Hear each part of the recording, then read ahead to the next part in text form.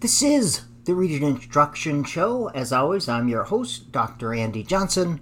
The topic of today's podcast is helping middle-aged white people understand systemic racism.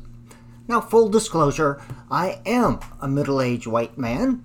Well, actually 63, so I'm creeping away from middle age and maybe creeping up on something else.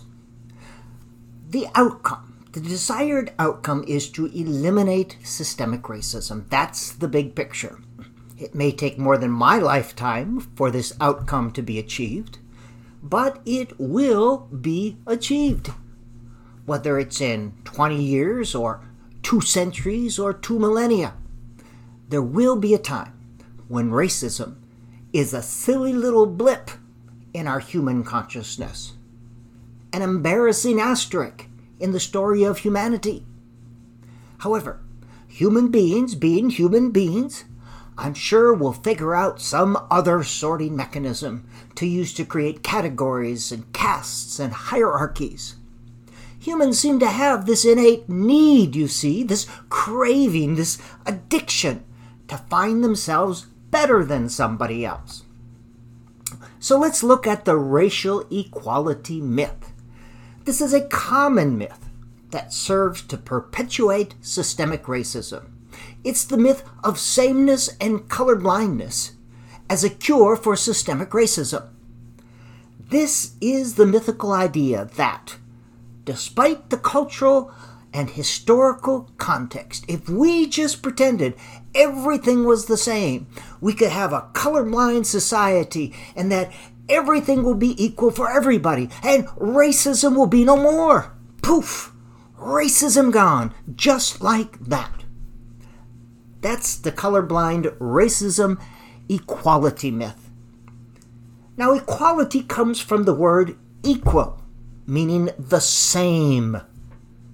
But equality does not mean equity. Equity has to do with fairness and justice. So let's use a cafeteria analogy, shall we? If everyone in the cafeteria were served the same quantity of the same soup, this would be caloric equality. However, if in that cafeteria there was a sumo wrestler, an adolescent boy playing football, a gymnast, a 5-year-old child, a 63-year-old literacy professor, and an 88-year-old woman, the same caloric intake would be insufficient in some cases and severely lacking in some cases, but perfectly sufficient in others. Equality does not mean equity. The goal is racial equity. Equity means being fair. Thus, it's recognized that for each to function at his or her highest, each person in that cafeteria would need a different type of meal and different quantities. 1 cup of soup might be equal, but it would not be equitable. Well, you say, I had to work hard for everything I've gotten. Yes, you have, and that's just wonderful. But like me, a white male, I didn't have to fight through the layers of barriers and discrimination. I had an advantage, you see. So racism needs the context of history. It needs to be put in that context. In the book, An African American and Latinx History of the United States, Paul Ortiz describes how people of color have been enslaved, exploited, and deprived for hundreds of years. They continue to be disadvantaged and restricted by societal systems. These are political, economic, legal, judicial, and educational systems. They're disadvantaged and restricted, usually for economic gain and power. The idea that we'll simply wake up one morning and think that, starting today, everything is going to be the same, and we'll all be equal, and we won't see color. This is naive to the point of ignorance. As well, it assumes that those in power are going to wake up on that same great getting up morning and willingly give up their power. It's based on the premise that their hearts will suddenly be open, the scales will fall from their eyes, and they will be willing to start sharing the opportunities and resources that they have so long hoarded for themselves and their kind. Racial equity means that where people have been and continue to be disadvantaged and restricted, they might need to be just a little bit advantaged in order to bring them into the system. Well, that's not fair, comes the deeply felt whine. Fair? Do you mean equitable, unbiased, even-handed, just, impartial? Or do you mean the other kind of fair, with all the rides and games and attractions and fried cheese curds? What do you mean by fair?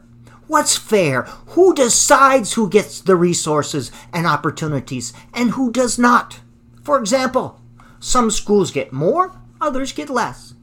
Some communities get more resources, others less. Some healthcare systems get more, others less. Some communities get better jobs, others less. Some get better housing, others less. Some groups get more prison terms and longer prison terms, and other groups not so much. You can't achieve equity when some groups are starting the race 20 meters behind the starting line and others are starting 20 meters in front of the starting line. Now imagine a school. A third grader is living in that poverty who comes to school without breakfast. The student has to deal with the chronic stress that comes with high crime rates and drug abuse often associated with low SES neighborhoods. This student attends a poorly funded inner-city school with few books in the school and classroom libraries. In this school, there are 30 students in that student's classroom, and it's an old, obsolete classroom. And they're taught by an unqualified teacher who doesn't want to be there. Now compare this with another well-fed third-grade student living in a wealthy suburb.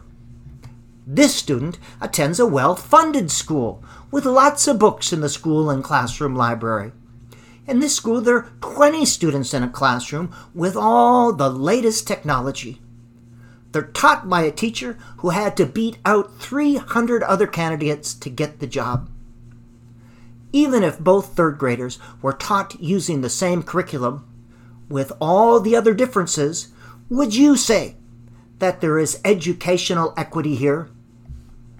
So let's define our terms. The term racism often conjures up angry white men, usually wearing some sort of silly costume with party hats, marching about, yelling, and waving their arms, or worse. These great patriots have only one accomplishment listed on their life's resume. They were born white. Congratulations! Racism must be differentiated from racist acts.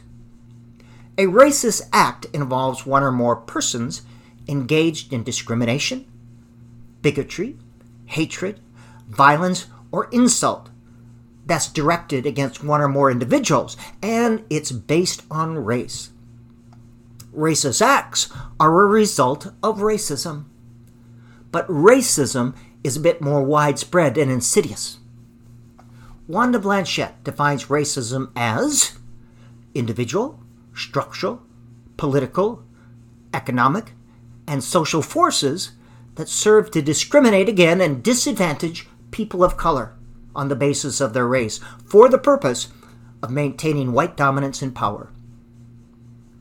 Nora Hyland defines racism as a system supported by discourse, ideology, the legal system, and everyday practice that perpetuates white dominance. Ibram X. Kendi describes racism as being institutional, structural, and systemic. So systemic racism has to do with systems, political, economic, legal, judicial, and educational. Systemic means it's all over the system. It includes the policies, procedures, rules, laws, regulations, traditions, institutions, and paradigms that disadvantage people of color while providing advantage to the white privileged majority in terms of opportunities and resources. Systemic racism, whether implicit or explicit, intentional or unintentional, is so enmeshed in the fiber of our society that it often seems normal and goes unnoticed. As such, systemic racism calls for a systemic response. So, the desired outcome is to reduce and eventually eliminate systemic racism. That's the big picture. The outcome will not be adequately addressed with a workshop. It takes more than an advisory committee. You can't advisory your way out of systemic racism. Another book talk or face page will most likely convince only those who are already convinced. There can't be a single solution from one or two groups.